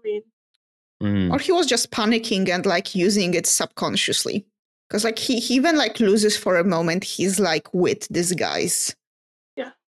Yeah, which is an interesting because like we see like a smoke billow out of him and then leave him as his true self, which I had always assumed he like physically shapeshifts in the way that Returned do or can do. But this sounds more like light weaving. I always assumed he was using like the Yolen light weaving for this. Yeah. And this is certainly consistent with Yolish light weaving, where he uses like props to make the illusions. Yeah, and I mean it could just be the equivalent of like if you woke up and were like, oh no, I just realized that I lost my foot and didn't know when. Like your reaction is gonna be, I'm going to wiggle and check every other body part to make sure it's still there. Like it could just be that sort of thing. I don't think it's Yolish light weaving. And the reason I say that is because Yasna notes that he becomes shorter when he does this. And if this is just an illusion to make him look taller, they would have a hard time making out successfully. Just the mental image. So like she would go for a smooch and she's gonna smooch his nose. So I think he's physically. Now I'm like wondering what's up with the smoke then? Like what is the smoke? Some magic system we haven't seen yet, probably. Is this like his excess flesh falling off him? Like what's going on there? Honestly, maybe kind of. That's a terrible like thing to do to someone. Like Yasna's housekeeper is going to have to dust off bits of Hoyd from the mattress. Well, I mean that's what dust is anyway. So yeah. I mean, you make a good point here. Also, I don't know. Maybe it goes off and like just flies into the air and dissipates. Maybe it's smoke. And then at the end they realize they've been made, and there's probably an issue with the contract. Yep. I have a thing I want to talk about relating to this. Old friend is Frost. I feel pretty confident on that one. I think that seems likely, right? They said like, oh, the only expert in the area isn't talking to me. I think that's cultivation. Yep. We know from recent interviews that dragons take contracts very seriously, and they're looking for someone to look one over. Plus, we've had all the letters to Frost as like beginnings of different like epigraphs throughout the book. Doesn't he also address him as old friend in like the first letter? So. Yeah. Or I know one of them does. I don't remember if it's Hoyd to Frost or Frost to Hoyd, but I'm kind of, this is making me kind of wonder, like, because Frost never leaves Yolen. That's like a thing for him, right? For example, like, because we know that they are communicating through letters. So like someone has to presumably like physically carry the letters through to, and I'm kind of wondering because the thing that keeps catching me on Stormlight 5 is the matter of time. Because 10 days is not a lot of time when we have a story that spans the entirety of the continent. And so, like, Freud having to bring them two-way communication with Frost over the span of 10 days, I don't know how fast those Shadesmar careers are, but that seems a bit improbable, which is actually reminding me, because just recently in the interview with Brandon, he was talking about like how Tamukeks can be used to commune with dragons. Yeah. So it's making me wonder if like the initial part of like either Hoyt has a Tamukek already and just hasn't been using it because he's been bothering Frost too much with it and Frost has put him on hold perpetually. Mark them as spam. Or the like initial section of the plot concerning Hoyt will be him trying to like get his hands on a Tamukek or a Sion. Yeah. Well, he does have a Sion, right? Yeah. Oh, right. He does have Ayla, which is like, Brandon, why did you name? No. Shallan has. Oh, Ayla. Shallan has Ayla. Yeah. Sorry, that the name of this friend lives rent free in my head. Gosh, wonder why. Yeah. Yeah, I wonder if we talked about like, Brandon has obviously been writing something with dragons with the lore he dropped. It's like could easily be Stormlight 5 with this discussion. Like or like who knows, maybe Frost will make an appearance. Oh, that'd be wild. Yeah, that would be incredible if just we get casually just Dragon being there. Yeah. It would be even funnier if he like never transforms into his dragon form and he's just this weird old man.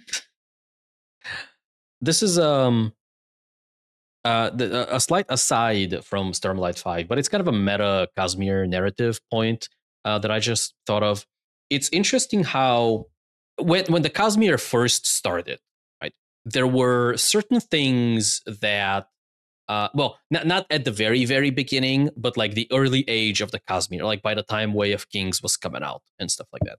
There were certain things that were kind of known from Brandon's writing group and like from his posts on Time Waster's Guide and from like Dragonsteel Prime. So like there was a certain amount of background Cosmere knowledge that we all had back in the day. Adenalcium, shards, things like that. And it's interesting to see, and so like a lot of the discourse around what's happening in the Cosmere was informed and sometimes centered on these things that were, okay, we have the books, we have this obscure background knowledge, how do the books connect with that? And it's interesting to see how, like Feign Life, great example for that. It's interesting to see how as the books are catching up with all of this background stuff, they are also establishing more background knowledge for us to explore, right? Frost, for example. I don't know if, like, I don't think we knew a Frost back before the first letter. Well, I there's a word to Brandon somewhere about something, but like we generally didn't know anything about him, and now the books have established some lore about him, so that when we inevitably meet him far in the future, we have all of this almost foreshadowing kind of, oh, that's this thing that we've known so much about for so long, and now we get to meet him, which I think will be a cool reveal. We've had like quite a few like dragon foreshadowing bits with Rhythm of War and with Tress and with Yumi. Yumi does have like, Yumi mostly has dragons as just like being a cultural thing, not actual presence of dragons. Yeah, I don't think there's any I mean, it's the toy, it's the plushie. And there are decorations on the buildings. Okay, fine. Yes, okay. I am not going to file that under, like, I'm not putting that on the dragon page. Okay, just, I would say it's not like a presence of dragons on page, but just like a reminder to the reader that dragons are a thing. Sure. But yeah, it would be cool if we actually got another dragon on page in a Cosmere book. Yeah. I mean, I'm sure we will, right? It's just a matter of time. Yeah, but it would be fun to have one like sooner rather than later. Especially when that's like an established character at this point. Yep. Frost is we were hyped for Zeiss for foil. Mhm. Frost is gonna be more exciting. Yeah. And I really think there's like a pretty good chance that he shows up on page in this book. Could just be like a letter back or something, but it would not surprise me if at some point, like at the end of part 1, this like man walks in and Dalnar's like, "Who are you?" And then Hoyd's like, "He's my lawyer. I called him to Stay look at this frosty." contract." Okay, calling Frost Hoyd's lawyer. Amazing. I mean, Hoyd would be like, "This is my contract lawyer, just with Frost, right?" Like, legal advisor. Yeah. And then Frost just like slaps him over the head for it. Objection. The only other note from this chapter that I have is to call out that Hoyd appears to have not only access to white sand, which I wish we had like a better name for that, because like I guess white sand is fine, but like Taldanian sand is not. I don't like that, and calling it just sand. It's not necessarily Taldanian. It's the spore. It can be grown on any sand if you have a sample. Yeah, I guess. But anyway, so he does have access to that, which is not unusual. Like Rabonio had that, and apparently it's widely available in the Cosmere. But he also can master it. He's a sand master, which we didn't know before. I don't think we did. You know, for a planet that's supposedly like cut off from the rest of Cosmere, there's a lot of white sand stuff making its way out into the Cosmere. And you just need to smuggle a little bit off, and then you can make so much more so easily. Well, but you have to charge it somehow, right? Because the microflora. Well, you sell it uncharged. I mean, it has a use uncharged as much as it does charged. Like in some ways, for people outside Taldane, it's almost more useful uncharged, because then it's like, oh, I'm selling you this useful tool to let you know if there are people using investiture around you. You know, it's less work for you, and you can spin it to upsell it, make it more expensive than the charged stuff.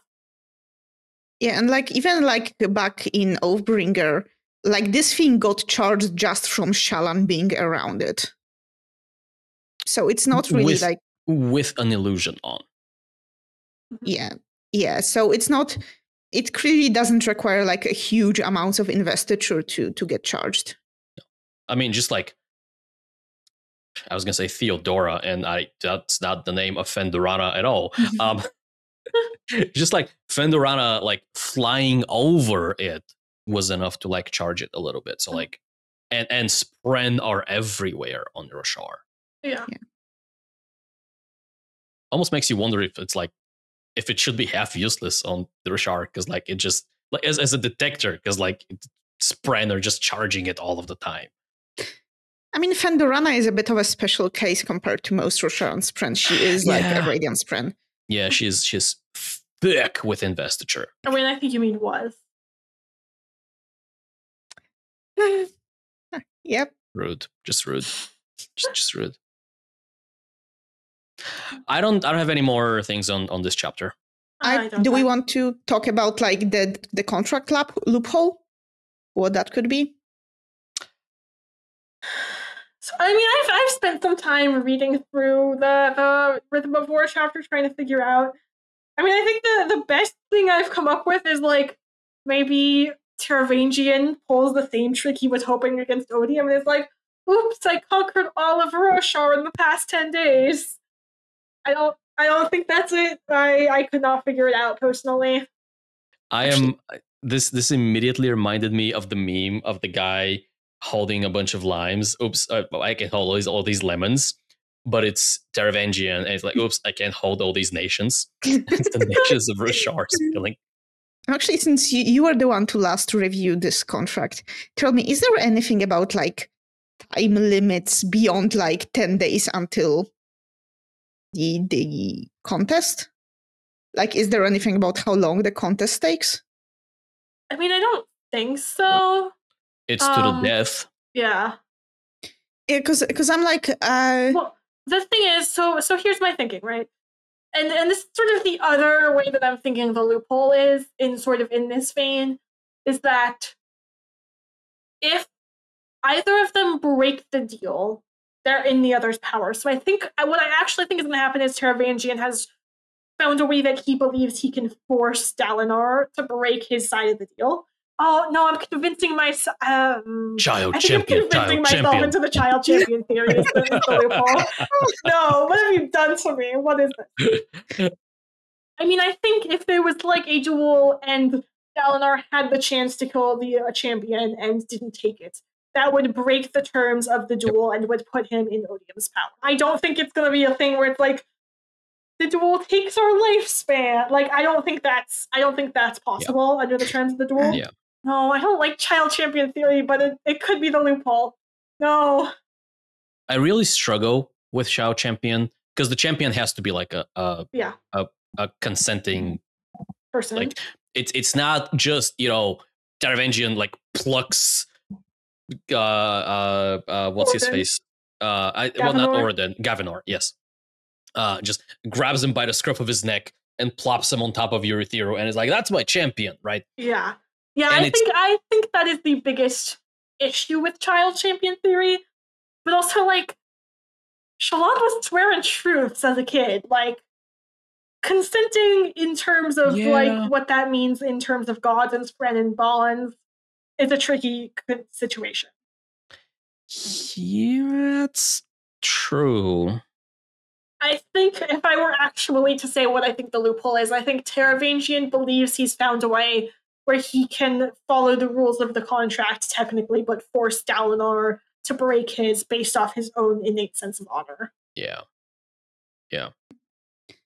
So I admit my theory was significantly more boring than that, because like I'm still hung up on the fact that like the time span for this book is so tight, where we have so much to do and so many places to go to. Because like Adolin and Shallan, like it took them a while to get from Orifuru to like the Honor Sprint City. Yeah, to lasting integrity. And to lasting integrity, and now they are back. So I like. Maybe they found a way to send word to Eurythero and Dalinar sent like a couple windrunners to pick them up. Like, yeah, I mean, they spoke with Hoid. Like at the end of, they used the Sion to call Hoid, and Hoid was like, "Hey, tell Thydakar, blah blah blah." Right. Yeah, I mean, I think there's ways. Like, I don't think travel time is a huge issue. If they just like. I mean, if they manage to get to the physical realm somehow, then all it really takes is like sending a windrunner through the nearest oath gate and they're back in the day. Yeah. And lasting integrity is like far in the west, so like Azimir is probably close enough, right? Maybe Kalak could get them through. Like that, he's like the Will Shaper, right? They have the power of transportation. Though wait, he doesn't have his sword.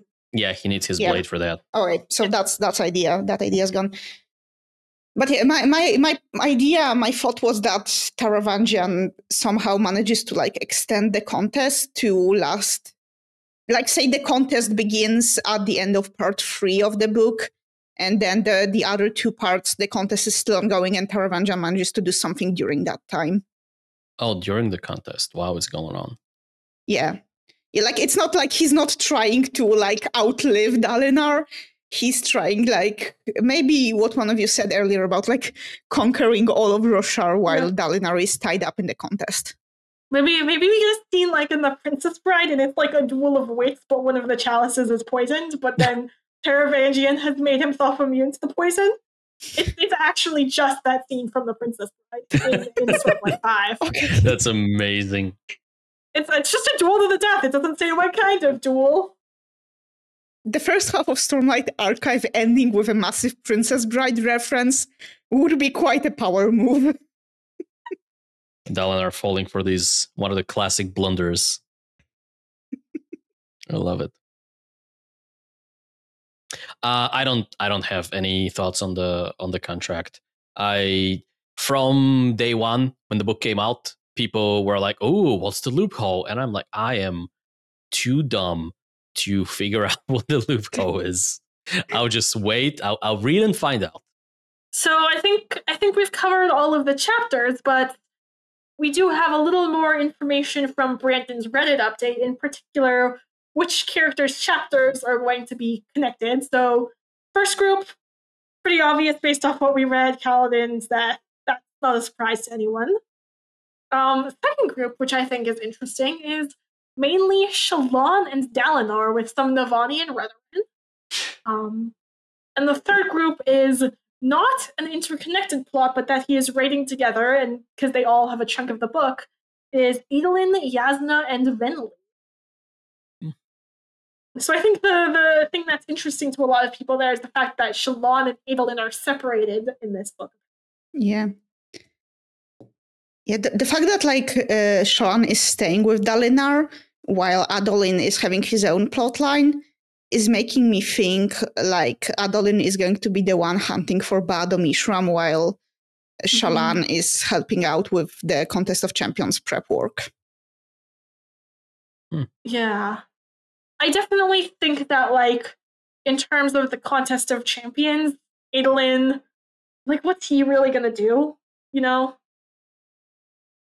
Yeah. But I don't know what Shallan's really gonna do in the prep work either, but, you know. I almost wonder if it's like, if there's a world where it goes the other way, where Shallan goes after Bado Mishram and she needs Dalinar because Needs a bondsmith with her? she needs a bondsmith, yeah. Ooh, But, like but no, if Navani's connected there, I feel like Navani's has to stay in the Ritharu. I don't can she see leave? her. I mean, like, I think Navani will stay in the Ritharu, like, with her connection to the sibling. She probably could leave if necessary, but yeah, like I'm sure she like loses a lot of her power when she's away from the tower because, like, yeah. Well, no, I was thinking about Dalinar and the Stormfather. The Stormfather doesn't directly infuse Dalinar, but Dalinar can open a perpendicularity regardless of where he is. What if Navani can just, like, open an oath gate wherever she is? An oath gate? Don't you like need special strength for that? Probably, yeah. I just thought it was a funny parallel of, like, oops, I need to get back to Erytheru quickly, and I'm the Erytheru bondsmith. I need a mini oath gate where I am to transport me there. But it's probably more complicated than that, making oath gates. She has just like the MMO return spell at the ready. A Hearthstone. Yeah, I don't know what to make of these pairings. Maybe it's like Dalinar's prepping for the duel with Shallan and Navani, and maybe Renarin also putting some prep work in, like, contingencies for failures, maybe for, like, failure, putting some contingency plans in place, or, like, not contingency plan, but, like, if things go wrong, yeah, what do we need to, like, start doing? I don't know. Yeah. And like, but what? Yeah, so like Adolin, like one option for Adolin that he is like hunting Bado Mishram, but he could also, like, he has made forays into Shadesmar diplomacy at this point. It's true, yeah. And like it could let him like hang out with Maya more, which I'm always down for more Maya chapters. I guess it's possible that like Bado Mishram is in Shadesmar somewhere in like a cryptic fortress, or like where the High Spren are, or where the Ink Spren are, and so they're like, oh, we need to send kind of, but that feels like a repeat of Rhythm of War's like Lasting Integrity expedition. Adolin is going deep sea diving to pick up a gem. They threw it in the ocean. Oh no, we need the thrill. Oh, his chapters are just gonna be learning how to snorkel. Oh yeah, in a sea of beads. What else? So Yasna, we don't know what Yasna. I have no idea what Yasna is going to be doing in her chapters. if they are like a separate plot thread from Dalinar and Navani and Rulain. Yeah. Sorry, not Rulain. Rulain will probably be there in Renarin chapters. Oh, certainly, yeah. Yeah. Yeah. Venli's with the listeners, I think. I don't think there's really much question of that. Yeah. I imagine they will connect back to the main plot in some way at some point. But at least at first we need to figure out what's been going on there. Mm-hmm. Yeah, she seems to be building a little like Will Shaper gang there with her listeners. Yeah, Leshwi's there too. Mm-hmm. Oh yeah, she is there. It's actually also like to speak both of the structure, but also a bit about that last chapter. It's interesting that Brandon has like censored what Sharon and Adolin wanted to talk about, because like it should be stuff we already know about. Because it should be. I think that's just like narrative tension. Mm-hmm. I think that's just like a chapter, chapter ending kind of on a cliffhanger. I mean, door bursts open. I have news. And chapter. Yeah, but like Brandon did like specifically point out that he's cutting some stuff up and skipping ahead. Yeah, I mean, I think it's just like, I'm not super questioning that. I think it's like he wanted to read something that focused on these particular characters and was cutting out. That's fair. Yeah, I don't know. That's fair. Maybe like something happens, or like they find something on their way back from lasting integrity, right? Maybe it's not just an easy teleport. Well, I think we've run out of things to talk about, which, considering that it's only the three of us and we only have a handful of chapters, and like nothing happens in the Zeth chapters and nothing happens in the Kaladin chapters either. I'm shocked we broke 2 hours of recording. I was concerned we would struggle to reach 1 hour. But once again, I have underestimated our power. That said, it is time to do everyone's favorite game show that is not Ship It or Rip It. It is Who's That Cosmere Character?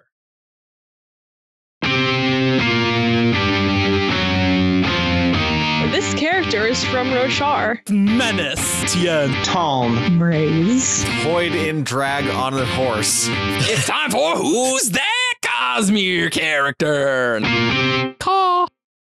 All right, listeners, you know how the game is played. You send an email to wtcc@17shard.com with 5 clues in the character that those clues correspond to. I read each clue aloud, and after each one, our panelists have a chance to guess who's that Cosmere character. Let's begin. This first one was sent in by Leary. Clue 1. This character has brown eyes. A Kaladin? It is not Kaladin. Tien. It is not Tien. Clue 2. This character is good at mathematics. Oh. Shy? It is not Shy. I forgot his name, but I wanted to guess the Storm Warden who is like with Amaram in the tent when they like brand Kaladin. It's not Amaram Storm Warden. Okay. Clue 3. This character was a guide for a powerful person. Liren. It's not Liren. Oh, is it? Oh, I forgot the name. Felt? It is not Felt. Clue 4. This character is a Darksider. Well, that's rude. That's a twist. Is it Professor? Not the linguist one, the other one. Is it Cinder or not? There's Cinder? one, the Cinder, and there's one that starts with A. John Akron is the other one. Okay. So is it John Akron? It is not John Akron. I will guess. Wow, names are hard. The little girl who is a guide to Chris when she arrives in Kesare and takes her to like that guy who has a fireplace in his house. Do you know her name? I find you her name. I would